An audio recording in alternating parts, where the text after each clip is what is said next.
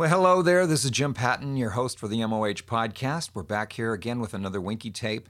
This is next to the last one in this series that I believe was recorded in 1979. It's a particularly interesting because it's talking about something that is only now starting to be mentioned and talked about in the church, or even some people aren't talking about it still in church, but it has to do with psychic technology. This is a very, very, I don't know if you want to call it prescient, but Winky was paying attention. He was way ahead of the curve on this one. And so if you've been listening, good. If not, you really need to go back and listen to the series from the beginning. I think in the description I'll tell you which ones that you need to listen to, but this is the final one. No, I take it back. The final topic, but it's two tapes. This one just kind of stops, and the next one takes up which we'll be doing next week. So here we're getting to the conclusion of what this was all about and what to look for in the future. And now the future is here. So let's go ahead and listen to Winky talk about part one of psychic technology. My wife and I leave tomorrow morning for Dallas for 2 or 3 days, and then going to Tulsa, Oral Roberts University, joined with Keith Green for a week there. Tony Salerno's coming in to help. And we believe this year is going to be an exciting year. Some very big challenges, some thrilling opportunities. Lord has opened for the ministry, and I value your prayers.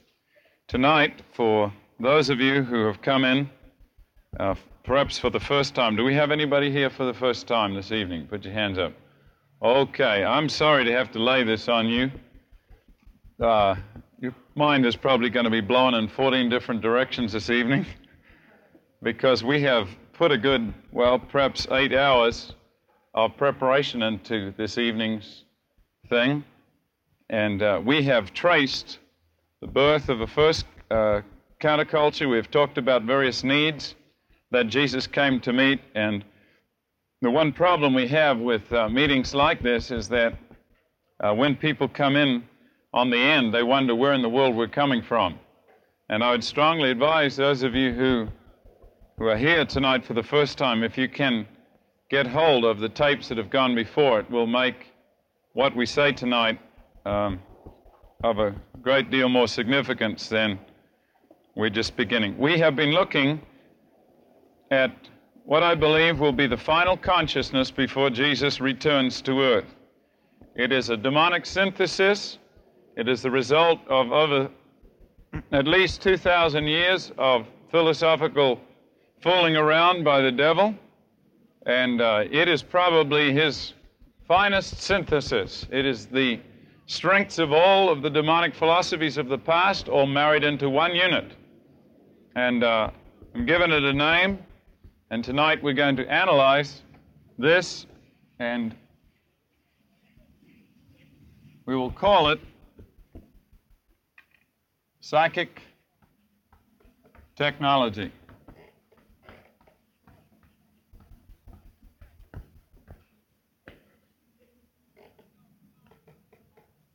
Now, there's a man by the name of Arthur C. Custance, and I have mentioned him briefly before. If you want to get hold of a series of books that I think you would find astonishingly fresh and refreshing, strongly advise you pick up 1 or 2 at least by this man, Arthur C. Custance. Over a period of 15 years, he wrote a series of books called the Doorway Papers. And they deal with some very, very interesting areas that most people don't even ask questions on, let alone come up with answers. But they're most unusual areas, and yet they're areas that people really do sometimes run into in terms of questions. Dr. Custance is a professional anthropologist. He has a PhD in anthropology. He also has a master's in Oriental languages, so he's a linguistics expert. And one of the services he's done for the body of Christ is to give us a study of the history of mankind in the light of the Scriptures. And one of his finest books, these books unfortunately cost about $8. They're hardback, a whole series put out by Zondervan, perhaps 10 books in the series. So maybe pray for Zondervan that they'll put them out in paperback. But I have a little base on buying books, and it goes like this, that for every 10 cents I spend on any book that goes into my library, there must be at least one mind-blowing principle in it. And if the book costs $1, there ought to be 10 in it. If it's $10, there ought to be 100. So on the basis of that evaluation, these $8 books by Arthur C. Custance are worth about $5,000 each. So get hold of them. You can. I really think you like them. And what I want to do is give you just a little breakdown of Custance's radical discoveries, beginning with the Table of Nations in Genesis chapter 10, which he takes, as any person who believes in the inspiration of Scriptures, as a literal statement. And beginning from those Table of Nations in Genesis 10, he traces out the history of mankind anthropologically and linguistically right down to our present nations, and comes to a startling conclusion that Noah's 3 sons each were given a task to contribute to the stream of humanity. And it's so neat to find your roots. It really is. To find your whole roots, where you come from and what your position in history has been. And he comes to the conclusion that the sons of Shem were given fundamentally the task, and this is in a book called Noah's 3 Sons, were given the task of revelation. And they were to take to the world a picture of God as a moral God, as a God who required moral changes, to bring to the world a picture of God as a God who is ethical, who is a God who required character of the people who followed him. And it's significant that the 3 main religious systems in the world, and this is not counting Hinduism as a religious system because it is fundamentally a religiously philosophical system. It is a system of philosophy rather than a system of moral and ethical change. Mentioned this morning that in Hinduism you do not have to change your moral character, you only have to understand something. So we will list it basically as a philosophical religious system rather than religion. The 3 major religious systems in the world, interestingly enough, all owe their roots to the Shemitic peoples. And that is Judaism, which is Shemitic, Islam, which is Shemitic, Muslim empires, and then Christianity. Now, those of you in the in crowd know that Christianity is not a religion, but we'll just put it up here anyway. And then we come to the sons of Ham. Again, Custance's discoveries here are very radically different from that of secular anthropologists.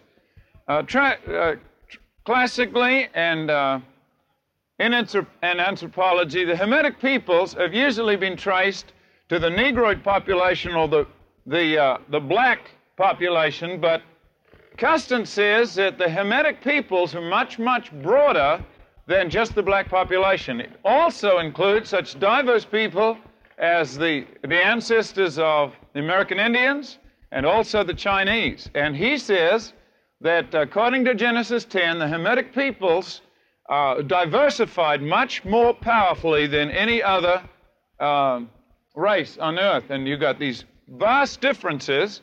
And apparently what God did with the sons of Ham is he sent them out to conquer the most impossible areas in the world.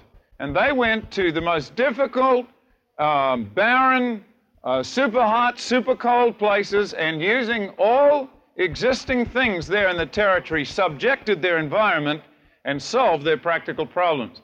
And the surprising result that Custance comes up with, of which he has about 50 pages, called the Hamitic Contributions to Technology, is this: that the fundamental purpose of the sons of Ham was to provide technology for the world. His astonishing conclusion is that the vast majority of technology has not come from the Indo-European people at all, but the Hamitic peoples, and that you can directly trace back almost every basic principle and concept in technology to the Hamitic people. He shows, for instance, batteries that the Egyptians had electroplating. He shows all kinds of things from truth serums and surgical instruments and enemas and typewriting and printing presses and rockets and grenades and you name it. It all goes back to the Hamitic peoples. Some of the interesting things, for instance, this. How would you build an igloo? If you're an Eskimo, how would you build one? And here, say you get this barren wasteland like Antarctica or something, and all you got is ice and snow, and every now and then a polar bear goes flying along that can take your head off with one whip, and you got fish under the ice if you can get through it. You got to go in there and live and conquer that environment. How would you do it? First, you got to build a house. What do you build it out of? Handy-dandy aluminum that you've imported from the U.S.? Well, one single Eskimo can build an igloo all on his own without having any help. You ever wondered how they build an igloo with all the round blocks and how they keep the top up from not falling in? You've ever wondered how they do that? You think they fill it up with snow and then dig it up afterwards, it goes solid. You ever wondered how they do that? Now, that may seem a simple little thing till you try to do it, but remember, somebody had to do it first and they had to come right up with the invention. Well, the Eskimos do a cool thing. They rest. That's kind of a heavy joke. Just saying how you're together here. What they do is they build each block resting on the other, and they're built on a slant. So each block just lays on the other, and it builds around in a spiral till the final one just fits in on top, and that's it. One person can build it. Go out to the islands, again where the Hamitic peoples went, and say you want to build a boat. You want to put two pieces of wood together that are flat like this, and you want to bind them together so they're waterproof, so your boat doesn't leak. How do you do it? Well, you can look at that for a long time and say, I don't know how to do it. You nail it together, put a thing on. Here's how they do it. They take those two strips of wood, put them like this. They drill a hole through here, hole through there. They take two round pieces of wood, and they bind those two round pieces just like that. And there is a complex mathematical equation to explain this. The forces that are generated by those two round pieces of wood hold not only those two square pieces in perfect alignment, also waterproof it. Now, they just did that. Just boop. Later on, people come along and go, yes, well, of course, that's how you do it. Somebody had to come up with it first. And the Hamitic peoples did. And what custom shows is that the gods of the Hamitic people have tended to be gods of power. And then finally, this is the greatest diversification. Right through the world, conquering all territories, the Hamitic people spread. And then finally, you come to the Japhetic peoples, of which sons of Japhet, Indo-Europeans. And it seems like that the Japhetic people were given the task of illumination. And most of the great teaching systems of the world have come from the sons of Japhet. India, of course, fits in here. As a matter of fact, India takes as their ancestors Iapetos. He's supposed to be the ancestor of the Indian peoples. And when we look at these three, there is a Bible order, and of course the gods of Japhet have been gods basically of illumination. They've been gods who give you revelation, or not revelation rather, but wisdom and enlightenment and illumination. What is interesting is that this order is always followed in Scripture. For instance, who were the first group of people who ever came to see Jesus when he was born? Who were the first group of people that knew that he was come? That's what we think, the wise man of the East, because we've seen the Christmas cards, don't we? We're standing around and with a deodorized straw and, spraying. Have another go. The shepherds out on the hill, they saw him when he was a baby. The wise men didn't see him until he was a child. That's what's interesting. But the shepherds, how did they know that Christ was born? By revelation. Sitting up in the hillside, washing their socks by night, as the old Christmas carol goes, The angel of the Lord came down, glory shone around them. They heard angels singing, hark the herald angels and stuff like this. And they told him, you go, because there's born unto you this day in the city of David a Savior, which is Christ the King. And they went and saw the baby lying in a manger. So the first ones who saw him, who came by revelation, were the Shemitic shepherds sitting up on the side of the hill. And then, sometime later, as a matter of fact, it could be years later, the wise men from the east came, having studied technology men, people who, through study of the currents of history and through all of the sciences they had at their disposal, knew that some supernatural thing was taking place in earth, and followed a star until finally the star led them to Bethlehem where the child was. And there they met Jesus as a child and gave him presents. And we see here the sons of Ham gathered around the child Christ, bringing him their worship. Until finally, it's not until Jesus as a young man is in the middle of his teaching ministry now, that the third and final group of people that are mentioned specifically in the New Testament as seeking out Jesus come. You remember who they were? Pastor Stiles, no. You remember a certain group of people came seeking Christ at the feast. They were Greeks. And they, of course, were sons of Japheth. Those who had the great history of philosophy, they came seeking Christ. And there's an order in this. When Jesus was crucified, the moral responsibility was accepted by the sons of Shem, who said, his blood be on us and our children. The actual carrying out of the execution took place was by the Romans, sons of Japheth. And then in between, it almost looks like an incidental record, but it's not. The Holy Ghost puts it in divine order. As Jesus is stumbling, you see, you know what technology is? Technology is the practical solution or the practical service. It is the solution of all practical problems. And what a neat thing. As Jesus stumbles carrying the cross, a Roman calls somebody out of a crowd to help Christ. And this man carries Christ's cross for him, comes and serves him. The man of power steps in and helps carry Christ's cross. And who is it? Simon of Cyrene, son of Ham, carries a cross for Christ. And then comes the day of Pentecost. The Spirit of God is poured out. And it first comes to who? Bunch of Jews gathered together in the upper room waiting. It falls first on the sons of Shem. And then it goes to the Roman world, to Cornelius. And in between, again looking almost like an incidental thing. But not at all. Specifically by the Holy Ghost put in this order. It comes to a man out in the desert. A man that we mentioned the very first night we had here.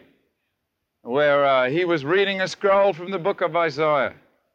And remember, the Ethiopian eunuch, again the son of Ham, man of great power in Africa, who came. Always this order. And we tried to point out this, that it seems like there is a divine order in God teaching us. That it comes by revelation, and then secondly, we practically obey him and serve him, and then thirdly, he explains to us, if he wants to, what he means. Now, let me show you one more thing. The study of this would be enough to excite us and think about this for a long, long time. But what Custins points out is that when these different races have intermarried, sometimes by wars or conquest, sometimes by peaceful settlement, when these different streams have run together, the whole of humanity has taken giant steps forwards in creativity and in changing the world.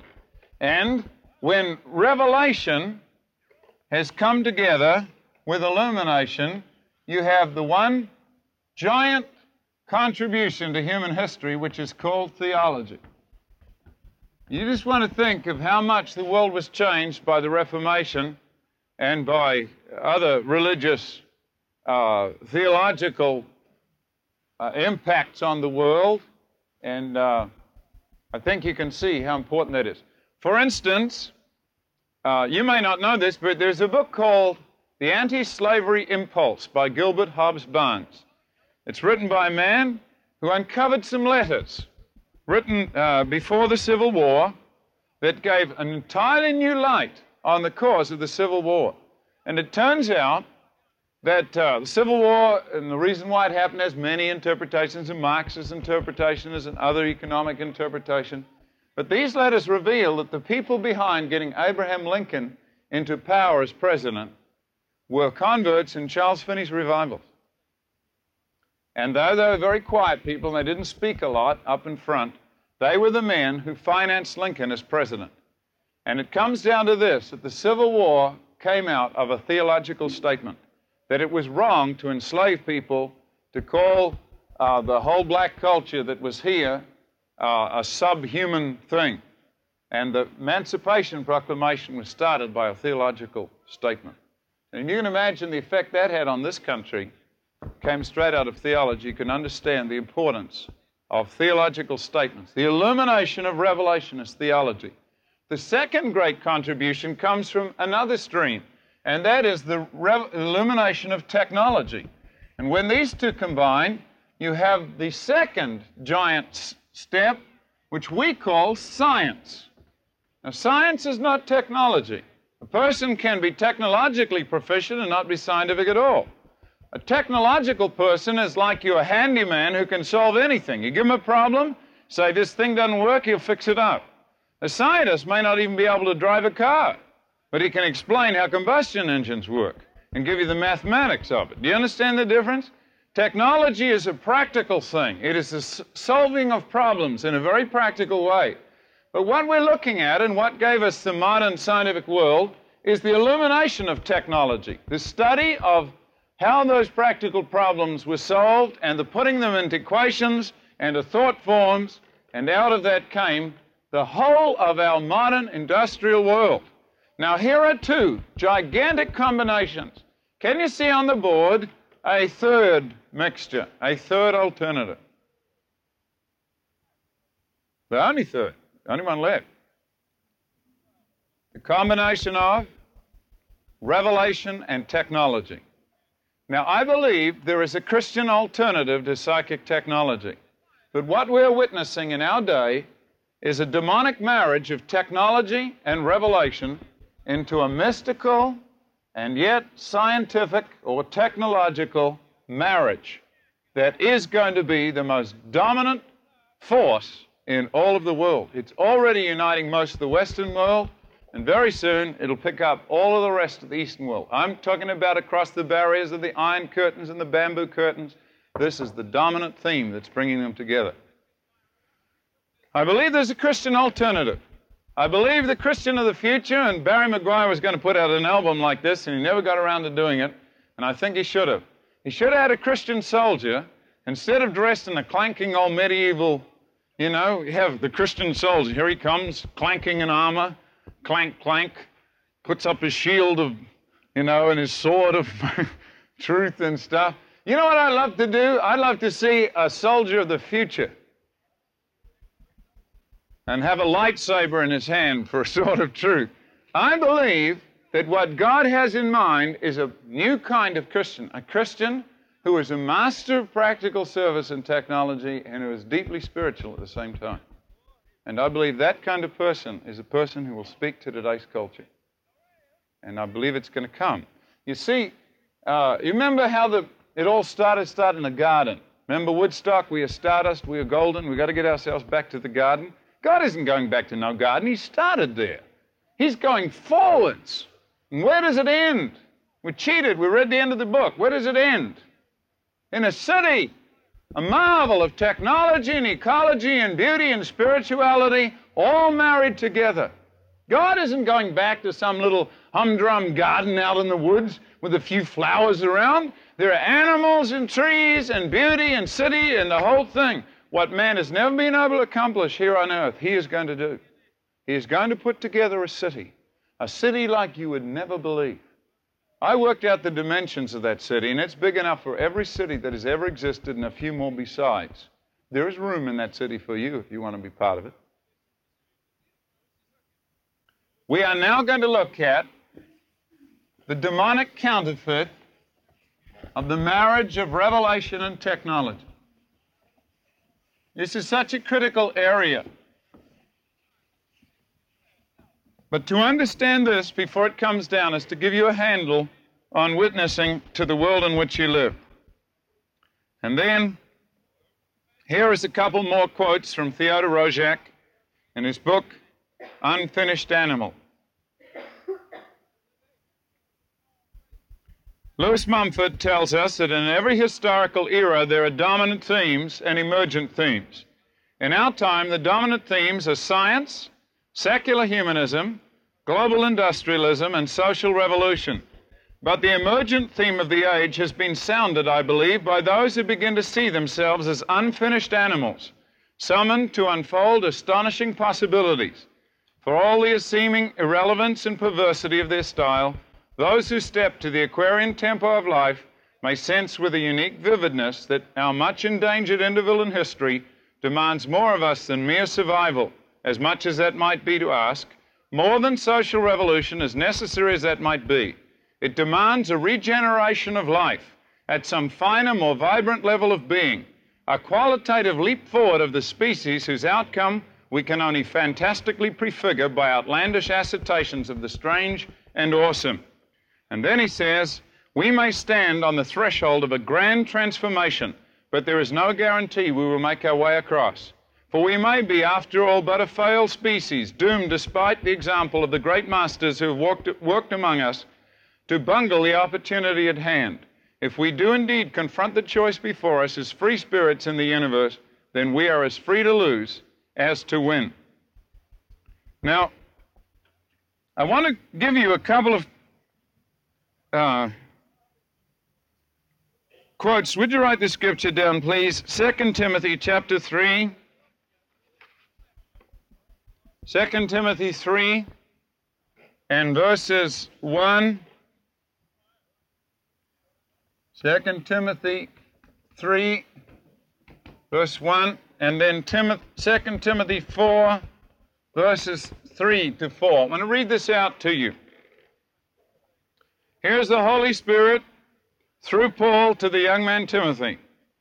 This know also that in the last days perilous times shall come.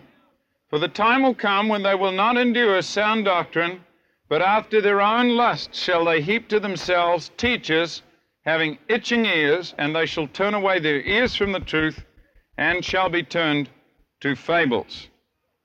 Probably no Christian writer that I know of has seen the danger of this forthcoming consciousness any more clearly than the late C.S. Lewis. And I want to take you just briefly back in history. Many, many thousands of years ago, mankind began on a great exploration. They commenced the building of a monolith, a structure that was more than a simple building, a structure that involved geometric design. Some of you have heard about pyramids and power and stuff like this. This thing was the ultimate outcome of all occult and mystical sciences combined with technology of their day. That structure was called the Tower of Babel. It was not just a simple stone tower designed to make a few steps up into the air and perhaps go into outer space. They weren't that dumb. What it was, it seems, from our study of both secular history and from the scriptures, it was an occult construct, an architecturally designed system which was supposed to give a clue to how God put the universe together. And if finished, they could have cracked the secrets of how the universe was put together. It was so dangerous that it required direct intervention by God into human history. And the scriptures record that the scattering of all nations took place at this time. God came down and said, they have combined together, nothing will be restrained from them to do what they want to do. Selfishness is about to invade the heart of the universe, and God came down and suddenly everybody spoke different languages. You can imagine you asking a guy, you say to this girl, pass me the brick, and it goes, hi-yo, dos, aha, and she goes, ah, to you too, ah, and kills you because you don't know what you just asked.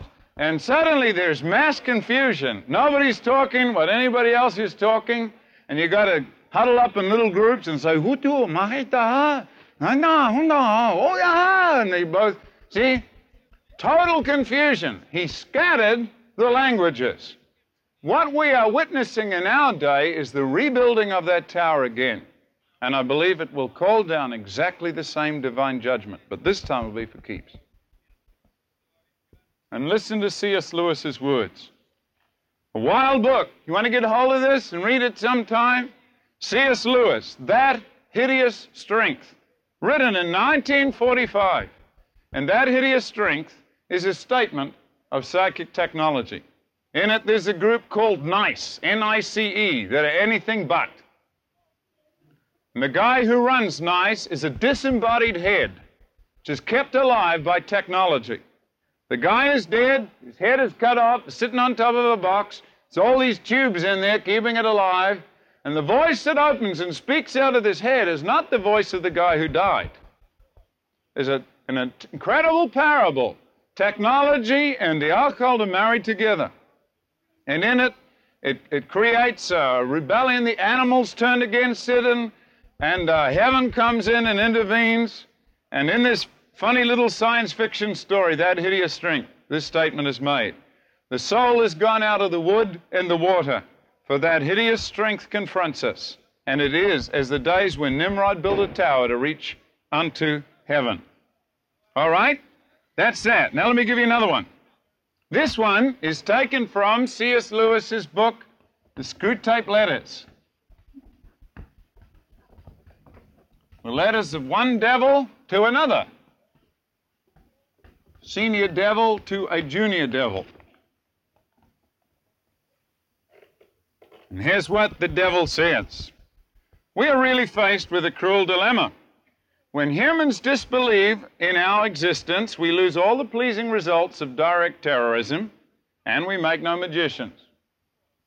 On the other hand, when they believe in us, we cannot make them materialists and skeptics. At least, not yet. I have great hopes that in time we shall learn to emotionalize and mythologize their sciences to such an extent that what is in effect a belief in us, though not under that name, will creep in, while the human mind remains closed to belief in the enemy. If once we can produce our perfect work, the materialist magician, the man not using but veritably worshipping what he vaguely calls forces, while denying the existence of spirits, then the end of the war will be in sight. And you live in that day. The man that is looked for today, this materialist magician, is the hero of the psychic technological age. Why do you think Superman is so popular?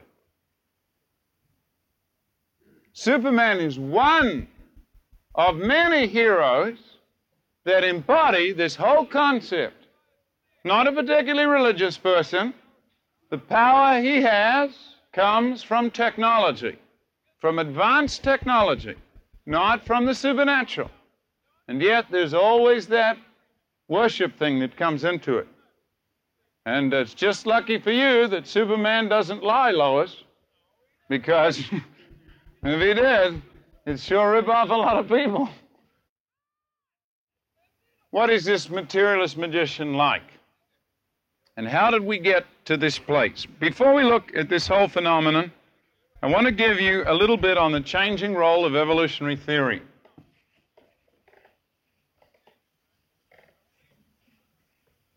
About 105 to 110 years ago, man was born by the name, and well, it'll be a little earlier than that. Man came into existence by the name of Charlie Darwin. Charlie Darwin, backslidden son of a minister. It always seems to be people like that, get people into trouble. Can you give me that folder from off the top of that white folder? Yeah, whip me that folder. See if I got it in here. Hope I got it in here. Here it is. Glory.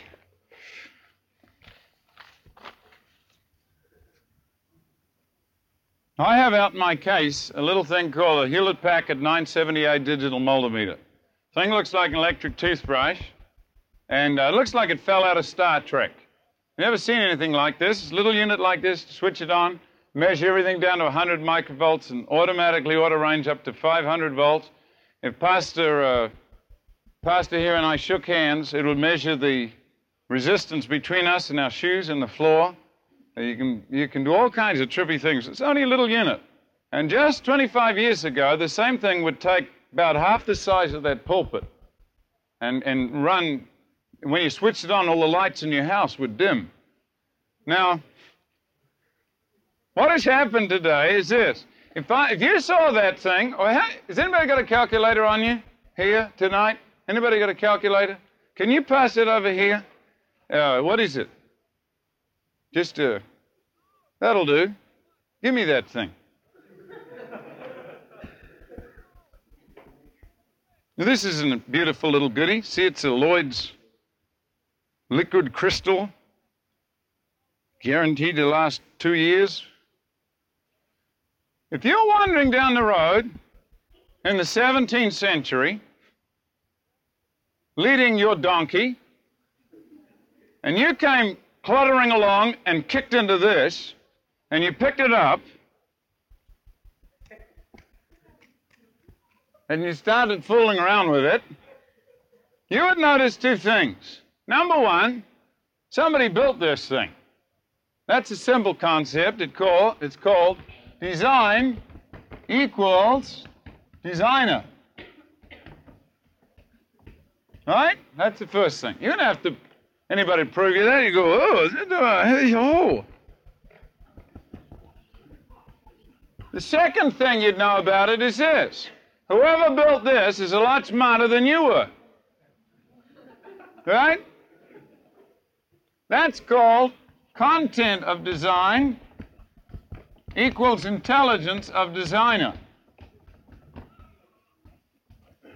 Now, for many, many years in history, everybody believed that. You can go to ordinary people out in the jungles and the boondocks anywhere in the world, and you found that simple thing. Design equals designer, and content of design shows you intelligence of designer. And up to about 130 years ago, everybody and their uncle used that as a demonstration of the wisdom and the glory of God. You took one look at man, you took a look at his universe, you said this is designed, therefore the designer is really intelligent. Look how beautiful it is, how powerful it is, how wise. Think how wonderful God is. That was taught in schools up to 100 years ago. As a matter of fact, as far ago as 60 years, that same textbook was used to teach schools about the character and nature of God. And then along came Charlie Farquhar Darwin. He came up with a very interesting theory.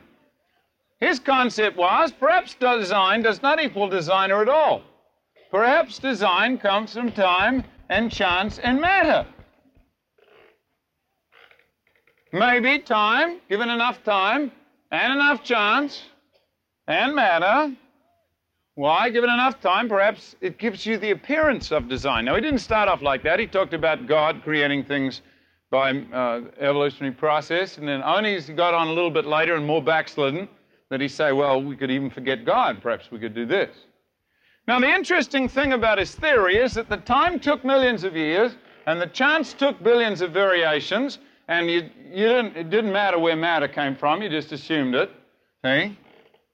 So given those three things, the interesting thing about this novel theory is that nobody could wait long enough to see if it was true.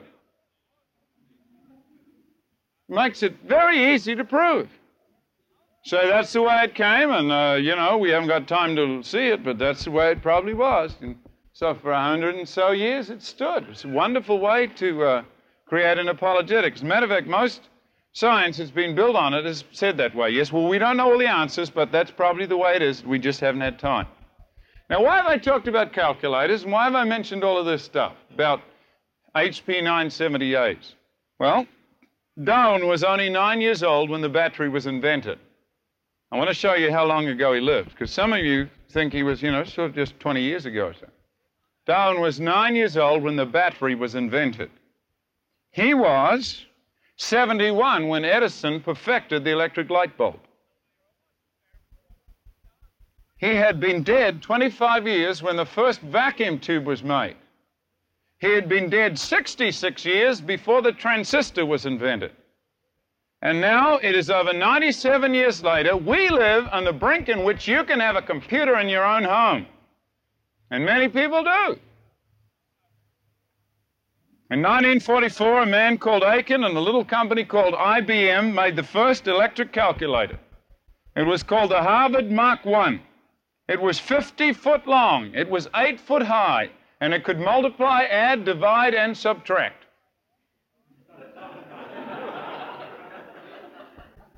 Two years later, ENIAC was built. ENIAC was 100 times faster. It could do a nuclear physics calculation that would take 100 engineers working full-time, a full year to do in just 2 hours. But ENIAC weighed 30 tons, used 18,000 tubes, and cost $500,000 to build. This little thing, or something similar to it, could beat the cheese out of it. Now you can buy, that was 33, 34, 35 years ago. The new computers work thousands of times faster. There is now the possibility of processing some 10 billion pieces of information every second by the new fourth generation computers. New chips like the Zilog 80, the Z80 chip, are 20 times faster than ENIAC and 20 times more powerful, and you can buy them. They take less than a quarter square inch of silicon to build, and they cost below $10 in quantity. Now, why are they giving you all of this? Because for the first time, we can do something that Darwin never, ever thought we could do. We can compress time with computers. We can shrink millions of years into a period of 1 week. We can shrink billions of random variations into one single iteration. We can run in 1 week what nobody ever thought would be found out for millions of years. And we have been doing it. And the interesting thing is, it has not been working. And right now, there is a big war between the cyberneticists, the people who run the computers, and many of the biologists. And the war goes something like this. You give us the right stuff and we'll prove it in the computer, so give it to us. And the others are saying stuff like, shut up, shut up, shut up. In the last conference on life, it was mutually agreed not to discuss the origins of life. It was too controversial. Wisdom of the world did not know God. In other words, when programmed, this is running towards randomness. There seems to be no inherent tendency towards order, as Darwin hoped there would. So isn't it nice you live in an electronic age? Now, what has this done to evolutionary theory? Well, I'll tell you what it's done. It has driven us away from the concept of time and chance, unless you get into ridiculous periods of time, eons of time in which anything is statistically possible. It has driven us completely away from that. What it has done instead is to bring us back to an old theory, probably the most outlandish one, but it is currently the most popular one of how life got here. You'll see this theory in the opening of Battlestar Galactica every Sunday. There are some who believe that life here began, actually, long, long ago in a galaxy far, far away, and this is the point. We do not have enough time, as we know, even within all the billions of variations, because of the complexity of man, for life to arise by accident on Earth. And so the new theory has come like this. Maybe life did not arise here within our time span, because Earth is too young. Maybe life arose actually on another galaxy and was imported here. Or, alternately, maybe life was created here by beings who are smarter than us, with more power than us and more intelligence than us, and perhaps, and this is the more wild way out people, perhaps we are part of an interstellar seeding experiment. Perhaps mankind has been placed here, and the people who first planted the zoo or the garden many years ago are coming back to check on their experiment. Now that's the more way out theory at the moment. The more ordinary one would be are characterized by men like Carl Sagan, who is a highly respected astrophysicist and a man who's a very popular writer. And this is what Carl Sagan says. Encyclopedia Britannica, 1978, Science in the Future, the extra little book that comes with the Britannica 3 system. This is his article. It's called The Search for Extraterrestrial Life. A number of astronomers think it plausible that radio signals from extraterrestrial intelligences will contain an astonishingly rich array of readily decodable information on the physical sciences and technology, and possibly even some advice for avoiding the more common means of self-destruction. The receipt of a message from an extraterrestrial civilization would, in the deepest sense, deprovincialize mankind. The first attempts to detect such civilizations are underway, and it seems likely that a worldwide investigation of this problem will be mustered in the coming years. Now, what he's saying is this. Right now across the world, behind all curtains, Iron Curtain, there is a search for extraterrestrial life. Because, you got to understand this. If there is nobody smarter than us up there, if there's nobody who has more power than us up there, if there's nobody, hopefully, who loves us up there, then we're finished here on Earth. We'll probably kill ourselves in the next 20 years. This is von Daniken's premise. I believe that the Earth shows evidence of beings smarter than us who've been here before us, who still intervene in human history. Well, I believe that. I do. So when I sit down and talk with people, they go, have you ever read any of Erich von Daniken stuff? And I don't go, oh, yeah. I don't do that. I say, yeah, I have. And they go, oh, what do you think of it? And I go, well, his facts are a little weak, but his premise is true. What is that? They say, well, his premise is that the Earth shows evidence of beings much smarter than us who have been here before and may still visit. What do you think of that? They say. I say, I know who they are. They go, what? And I say, well, I wouldn't tell you this, except you seem interested.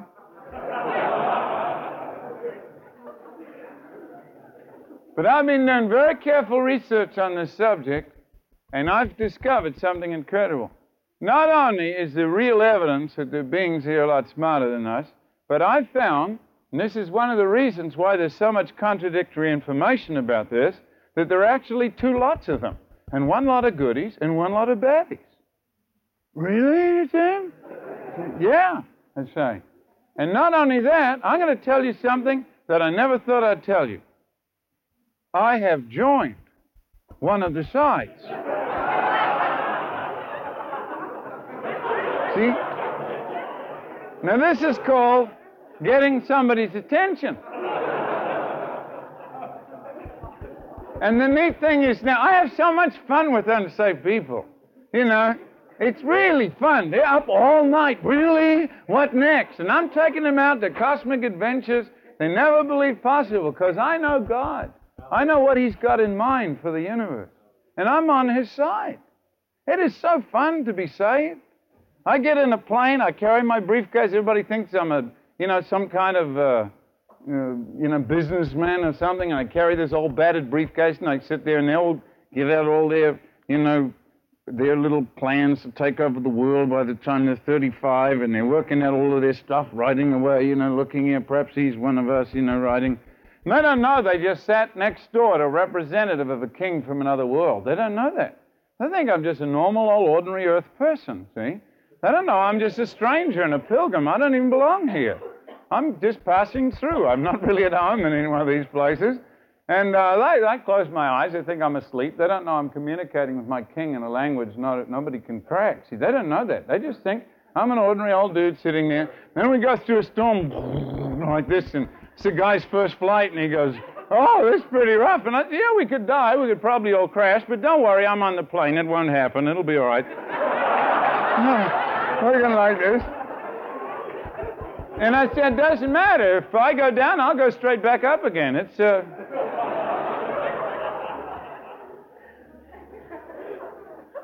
I have so much fun being saved. You see, unless you deal with that underlying... I'm going to give you a little parable here. This is taken from one of Francis Schaeffer's tapes. There is a Swedish rock opera. It's in Swedish, being Swedish. And its plot is very simple. Like the Jefferson Starship, a group of kids have hijacked the first faster-than-light rocket ship. It's what the Jefferson Starship always said they were going to do. Rip off the first fast-than-light. Anybody want to join? What they're going to do is leave rotten old Earth behind. They're going to take off to another universe, maybe another star, and maybe find some more planets there like Earth and start all over again, leave all this crud behind. And so they fire off from Earth before they go into warp drive. Mr. Sulu, how is it? Fine, Captain. They leave this behind. They're all dancing and singing, and there's music coming through from speakers being broadcast from Earth. Well, the music sounds like this. Which is a mess. That's why they're leaving, see. They go on singing and stuff. And in the middle of all of this singing, suddenly there's a brilliant light that lights up right through the portholes the whole of the inside of the ship. And that light gets brighter and brighter and brighter. It goes up to blue whiteness, and then it dies away and becomes red, yellow, and then you hear over the speakers this ominous sound. And then silence. You know what happened? Some idiot back home pushed the button. Now understand, this is a modern play. There is no heaven, there is no hell, there is no life after death, there is nothing. Everybody back home, your parents, your relatives, your record collection, gone. Dust and ashes, nothing left. Didn't go to heaven, didn't go to hell. Just went back into molecules. That's it. Now imagine that you're in this ship and look around you. This is all that is left of the human race. Outside, there's nothing.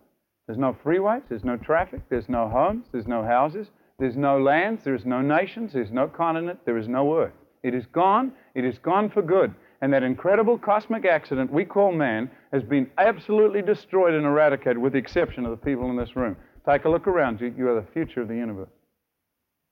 Isn't it a bit scary? Well, I keep on singing, but not so bravely. Because if they don't make it, that's it. It's finished. And then the captain comes back from the front of the ship. It's right near the end of the play. And he is not singing and he's not smiling. And he says, the blast has destroyed our guidance systems. We are spinning out of control. We are heading into the sun. This is the end of the human race. And the curtain comes down, and that's the end of the play, and you all go home. Now, how do you feel?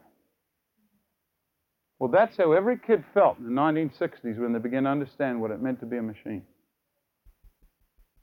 And you got to understand, if we blow up this planet, we're gone. We're finished. It's supposed to be accidental. It's supposed to be a whole product of a fantastic series of coincidences. And if we lose it, we haven't just lost something, we've lost everything. All of mankind is gone and gone forever. And not gone to hell or heaven, just gone. And you better give something to people who come and say, hey, do you think there are beings smarter than us up there that may come down? You better give them more than say, no, I don't believe in it. It's kind of dumb. I believe there is a being smarter than us, much smarter than us. I believe there's somebody who loves man. And I believe there are aliens too, but unfortunately they don't come from outer space. They come from inner space. And tonight I'm going to show you how psychic technology has introduced the world to the UFO experience. And I want to show you just a little glimpse, I believe, of what is happening in the supernatural world. I have a poem that I put in my science fiction novel. It's taken from John Davidson. I think it's called 20 Bob a Week or something. And this is what one clip of this poem says. I ain't blaspheming, Mr. Silver Tongue. I'm saying things a bit beyond your art. with your science and your books and your theories about spooks, did you ever think of looking in your heart? Now, I've studied science fiction since I was about 9 years old. I started reading it, and I've noticed an interesting change concerning the aliens. Back in the War of the Worlds days, H.G. Wells, you ever remember War of the Worlds? Which has come out now in a movie, in a film, in a record presentation. War of the Worlds by H.G. Wells was made into a radio play. And in it, the Martians came. There were always Martians for some reason. The Martians came, they landed outside in a field outside New Jersey, and what they did is they made a radio broadcast of it, saying, we're now going to introduce a dramatized version of War of the Worlds. Only trouble, most people came in, like those of you who've come in late to these sessions, they missed all the front part, and they didn't know it was a radio play.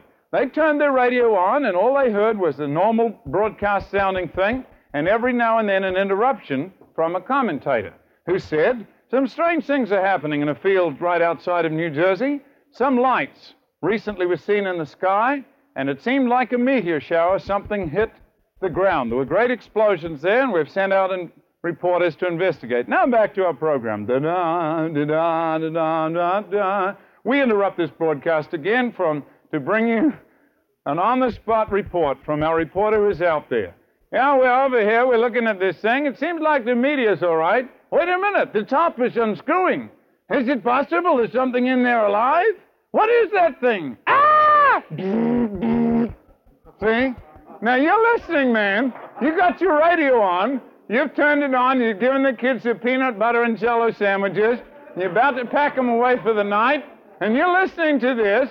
You don't know it's a play. Suddenly you hear that there's things climbing out on sticks out of that field in New Jersey, and they're moving across, destroying everything as they came. And 10,000 people rushed out of their houses and began to trample across the bridge, killing many people as they ran. And it was officially banned from the radio. It was never to be played again. War of the Worlds, radio dramatization. Now, I'll tell you something about the aliens. You knew one thing about aliens. If they were coming to Earth, it was to rape and to destroy and to take over the world. But things have changed in science fiction. For a long time, people had these ugly aliens, and then they went to another alien. We have met the Martians, and they are us, they said. We're the aliens. We're the ugly people. Look what we've done to the planet. Look what we've done by our technology. We're the aliens. We're the Martians. Like this. Eh? Right? And now we come to the third stage. We're beginning to miss the Martians. Wish they were here. Wish they could help us out. We're really in a mess. And after all, why should we project all our lusts and our greed and our fantasies on beings of other civilizations? If they were smart enough to conquer space, surely they'd be smart enough to solve the basic moral problems we haven't been able to solve. We need the aliens. If only they'll come and help us. And they better come quickly, because we're going to kill ourselves. And that, friends, is the present status of aliens. Now I'm going to give you a picture of the supernatural world from the point of view of Scriptures. Hope your head doesn't blow to bits tonight.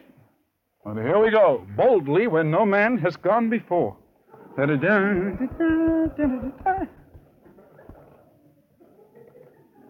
According to the Scripture, there are actually at least 3 levels of reality. The bottom level, the world in which we live, is a world of time, of space, and what we call matter, which is simply motion.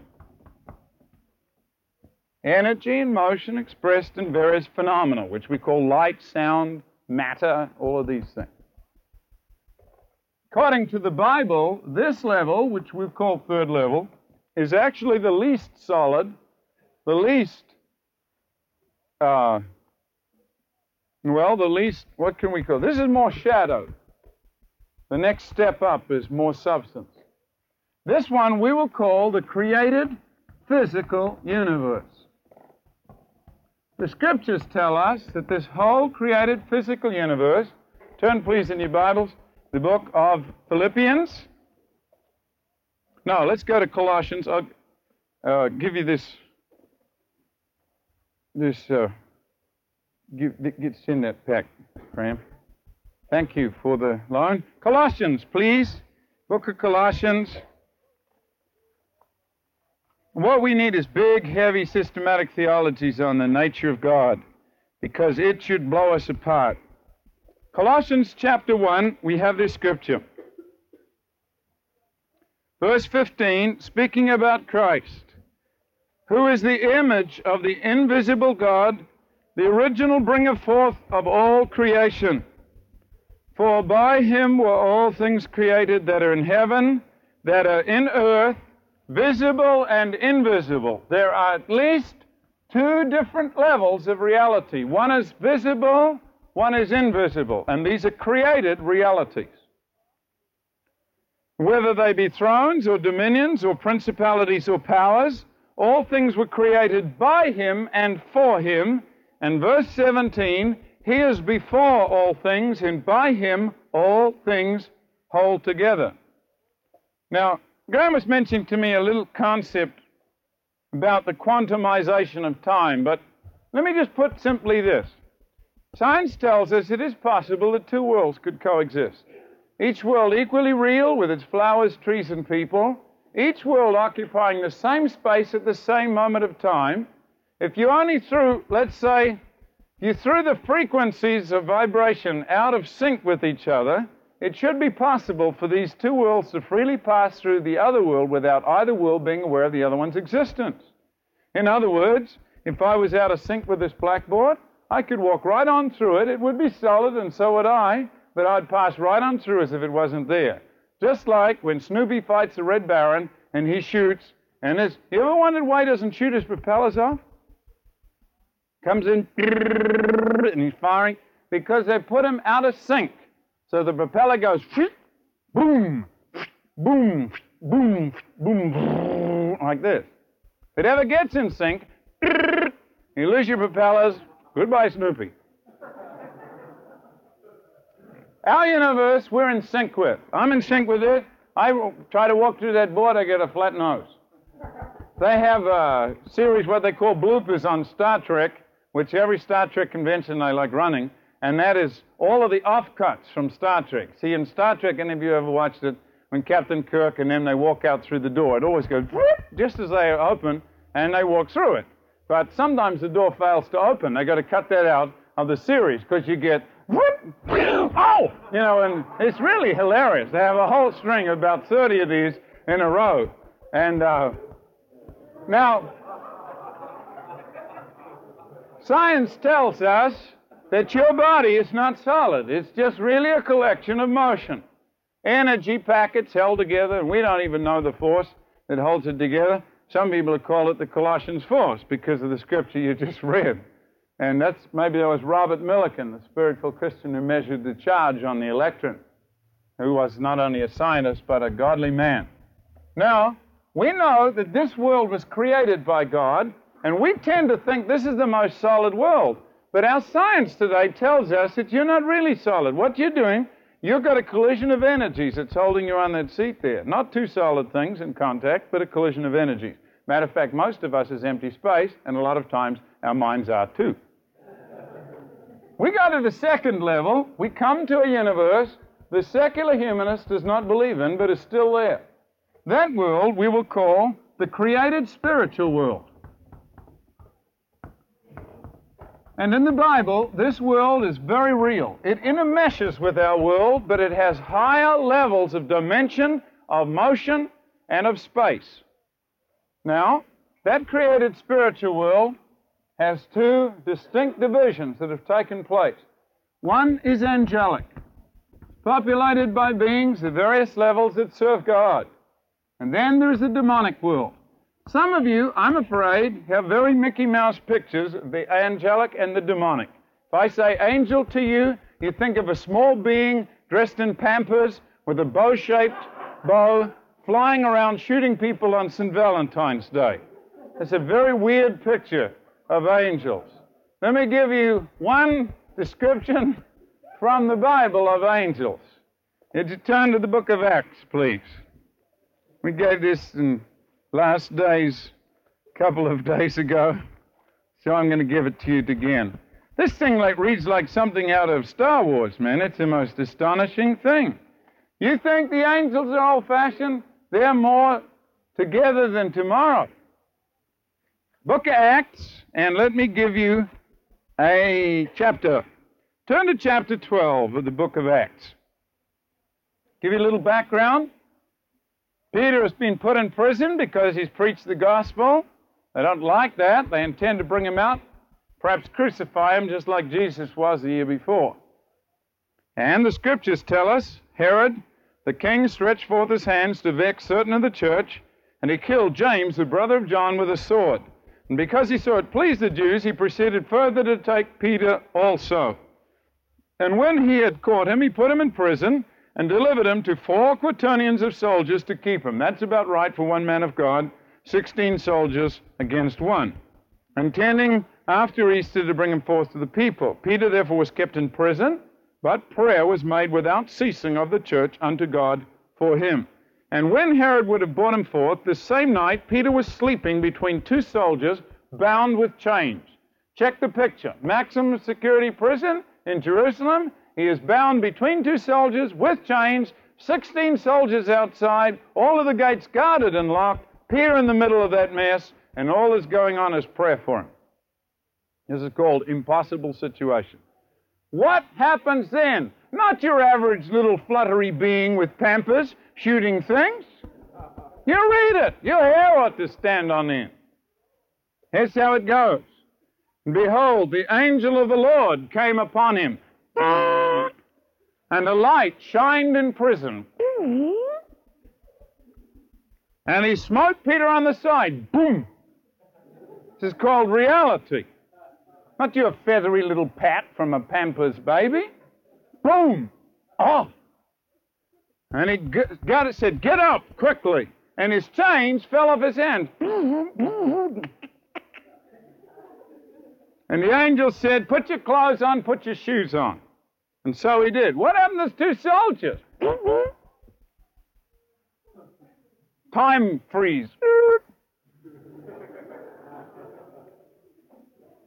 And he said, put your coat around you and follow me. And he went out and followed him, and he didn't know that it was true that was done by the angel. He thought he saw a vision. He thought, man, this is a far-out vision, man. I'm taken out. And when they were past the first and second ward, they came to the iron gate that leads into the city. Check out this gate, which opened to them of his own accord. An angel, forget it, Charlie. And they went out and passed on through one street, and forthwith the angel departed from him. And there's Peter standing in the middle of the street, slapping himself, saying, this is a wild dream. I wish I could wake up. I wish I could wake up. And he's out. Now these beings, you ever run into one in a dark night, you will change your Pampers theory very fast. One single angel took out an entire regiment. Remember the time when Elisha's there with his Bible college servant, and the king over on the rotten side of the hill sends over a whole army to pick up the prophet, and the Bible college student looks out and he sees all the dust as the chariots come thundering down to pick up the prophet, and he goes, ah, what is that? And the prophet says, oh, I'm sorry, I forgot to tell you, they're all coming to kill us. And he says, oh, you know, I'm too young to die. And Elisha says, don't be afraid, there's more with us than they are with them. And he's counting the dog, the cat, him, Elisha. He's saying, you know, what do you mean? More with, there's hundreds of them out there. And Elisha says, Lord, open his eyes. And I know what that little kid is thinking just a second before he gets a glimpse into that second world. He's thinking, what? Oh, open my eyes. Nothing wrong with my eyes, old man. I can see those sharp spikes on the edge of their chariot wheels and the spears that they're going to stick through my gizzard. Nothing wrong with my eyes. I can see very well. You need your eyes open. Count how many of those dudes are out there. And suddenly God opens his eyes and he sees another world that is all around us every single day. And you walk through that world every day and you don't usually know what's there. and he sees all of the hills ringed with angels with drawn lightsabers waiting for one single word from the prophet. You let us know, and we'll do it. And up comes the thing. Dun, dun, dun, dun, dun, dun, we get them. And then, boom, they're all blind, running into each other. Boom, boom, crunch. Big melee. And finally, up comes the prophet. Hi, boys, can I help? Oh, we all gone blind for some reason. We wish we knew where we could go. Well, I'll take you. Takes him right and delivers him to the king. Says, here's the opposing army. What should we do with him? King goes, shall I beat him? Shall I kill him? Shall I kill him? No, no, no, no. Send him back. Yawn. Do you understand how powerful this army is? When people go out on missions, they run into the presence of angels. There is countless story after story after story of these beings who appear, reappear. They're not fairy stories. They're not myths. They're here. They're real. And there's 2/3 more goodies than there are baddies, and you better remember that. Isn't that fun? Amen. Glory. Well, what I want to give you here is this. Ultimately, there is a first-level reality, and this is the being of God himself. Uncreated spirit. And that's absolutely unlike the rest of his creation. Now, what I want to show you is this. God has more. He's more solid than us. He has more space than us. He has more time than us. He can do things with us that we can't do.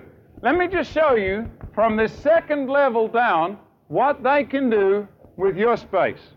I'll just take space as an example. I'm going to draw here on the board a two-dimensional man as an illustration. It's like something out of the Twilight Zone.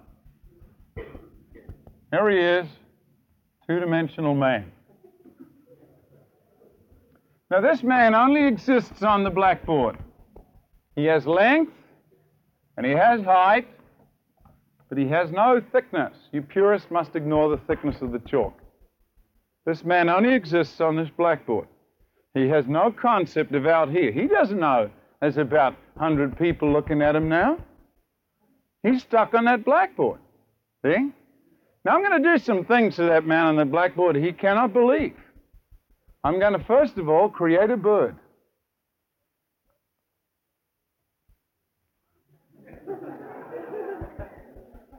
At this point, he blows his mind. Where did that bird come from?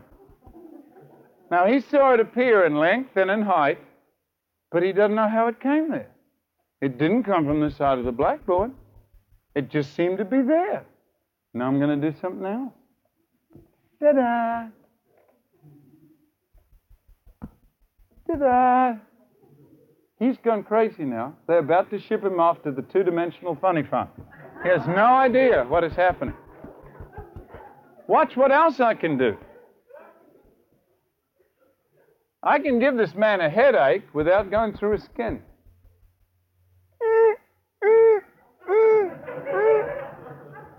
I can give him a heart attack. Ah! But I didn't even go through his skin. Because I have one dimension up from him, I can do things in his dimensionality that he can't understand. Now, when I touch his dimensionality, he can see me, but only so. When I touch that board, he knows I'm there, but this is all he sees. See? I can take my hand off and I'm gone. And what happened to me? As a matter of fact, I could even build another man just like him right here. This man's blowing his mind because he doesn't know how he got there. He's freaking out because he doesn't know who this guy is. Now watch what I can do. I'm going to build a wall between them. Now they can't see each other. Now I'm going to do something. They're both yelling to each other. Hey, Jack, what's happening? I don't know, man. This is a close encounter of the ultimate kind. Now I'm going to touch them both without going through the wall. No way they can explain that. All I am is one dimension up. I'm three-dimensional, they're two. I'm one up, so I can do all kinds of things with their space that they can't possibly conceive. Now do you understand what happens in the supernatural world? It co-impacts with our world. And that supernatural world you actually belong to. You have a spirit that inhabits that supernatural world. But that is not the ultimate world. There is one higher, and that is God Himself, who created all of this. And to plug into Him is to have power over all worlds. That is the secret of the Christian gospel. The man who knows the Bible God, the woman who knows the Bible God, who has given their heart and life to Jesus Christ, to follow, is transcendently powerful over all of those worlds. To know that and to take authority in it is to go where demons fear to tread.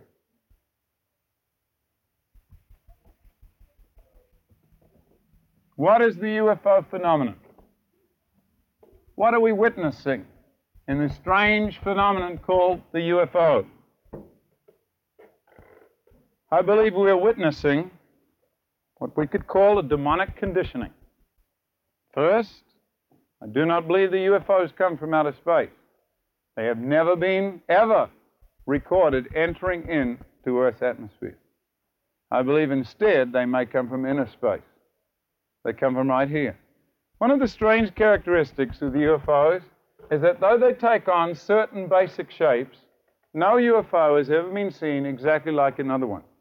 And that sure doesn't speak about mass production, does it? Each one, as a matter of fact, even seems to alter its characteristics depending on who is watching it. And that's very interesting. And people who have watched them or seen them have overwhelmingly come to this conclusion. It was less like a machine and more like a thing. It was alive. And I believe what you're witnessing is what we could call a paraphysical phenomenon. It uses some characteristics of our physical universe, but there are other things that do not fit into any of our observed mechanical or physical laws. I believe what you're watching is a manifestation from the supernatural world into our world. And its purpose is to precondition people for one single purpose: to raise curiosity as to who they are. That's it.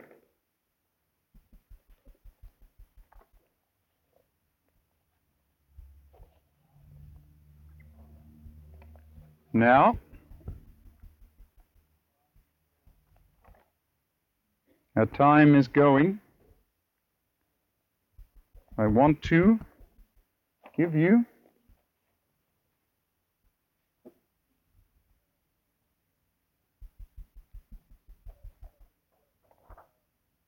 I should tell you about Uri Geller and people like him, but I don't think I will. I'll just say that what people are looking for today, and you'll see it in movies like The Fury and others, like Carrie, is a new breed of people who have developed potentialities of power to manipulate matter or manipulate space or time by psychic force. And the people who lead this exploration are the Soviet Union, the United States, Great Britain, and East and West Germany. The major powers of the West are the people who lead this exploration. Soviet Union has a gigantic military budget on psychic exploration. And every year there is more and more studies coming out on psychic powers. Now, what are psychic powers? I believe God has designed man, let's look at it like this. God has designed man as the crown of his creation. We wanted to look at the rulership of the universe. It would be God at top, and then mankind, and all of the universe, if you like, is connected into and imaged into the being of man. So the demonic world, in order to rule that universe, must get hold of men and women.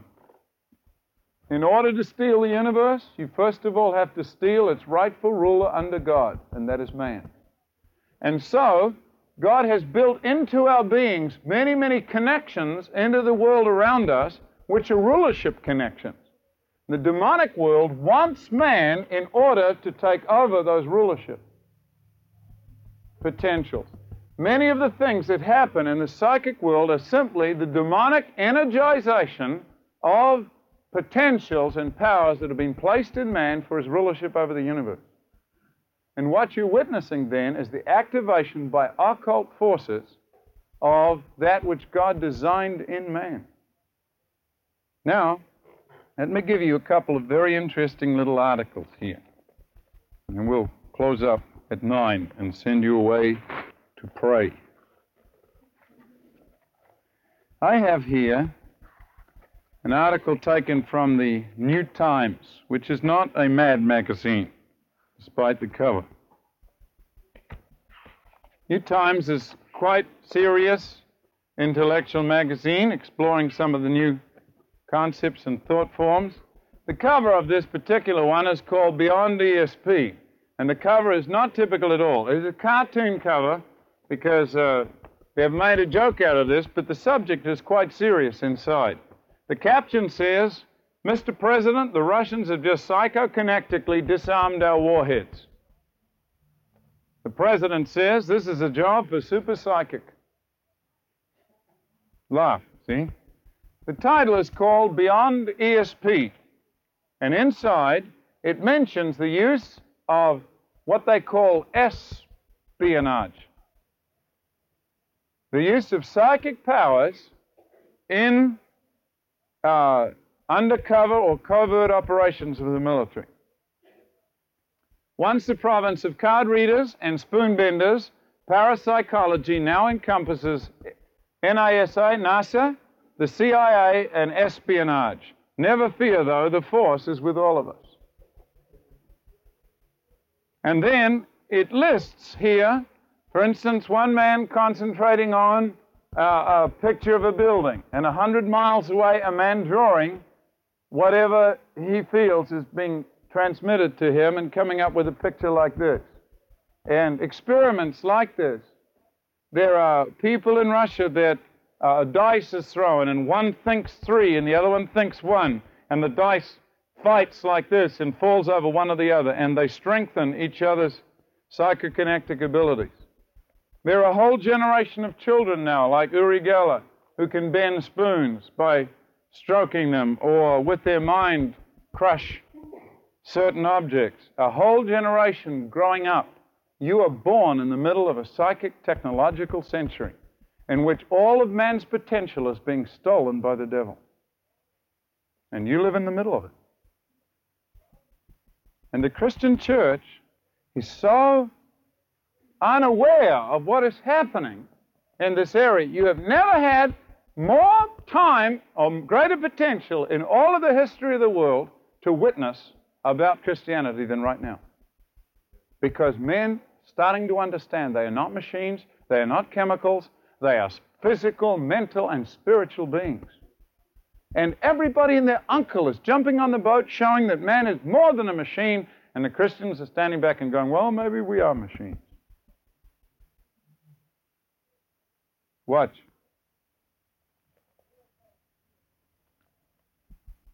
The UFO experience is probably summed up best by the movie Close Encounters, Third Kind. And it has very interesting reactions. There will be a revised version of Close Encounters coming out at the end of this year. This year, there are at least 5 major movies on science fiction with $15 million budgets coming out in September of this year.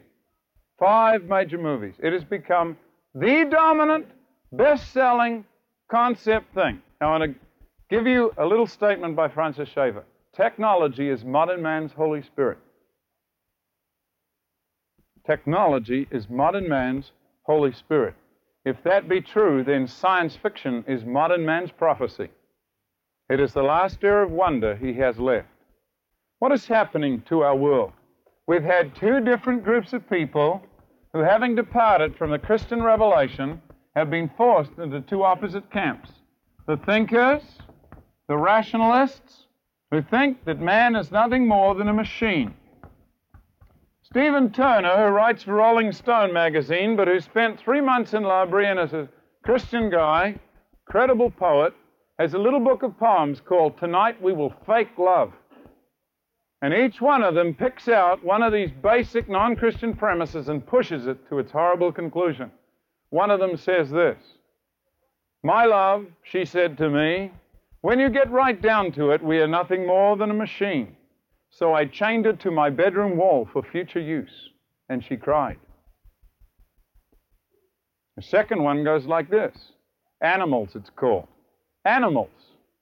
That's what they are, said the Daily Mirror and the Daily Mail. Anybody who carves his initials into epileptic children is nothing more than an animal. That's what my biology teacher told me. When we crawl from the swamp, some on 2 legs, some on 4, people are beginning to accept it. People are beginning to act on it. Something will have to be done about this. Animals. We have one whole group of people who believe that man is nothing more than a machine. And on the top, the people who left with non-Christian premises, thinking that time and chance and matter is all that makes man, being led out to this horrible conclusion, I am nothing more than a bag of chemicals reacting to my environment. Many kids did what the man did who read somewhere that cigarette smoking causes cancer, decided to do something about it, and gave up reading. They took a jump. The jump was what Schaeffer calls a leap of faith. That jump took place using sex, using drugs, using mysticism of various kinds. Sometimes it took Eastern techniques like TM. Sometimes music was used. But all of them had in common a non-rational, non-logical experience leap. And gave us another group of people called, I call them the feelers. If you want to get technical, you can say the bottom of the rationalists and the top of the mystics.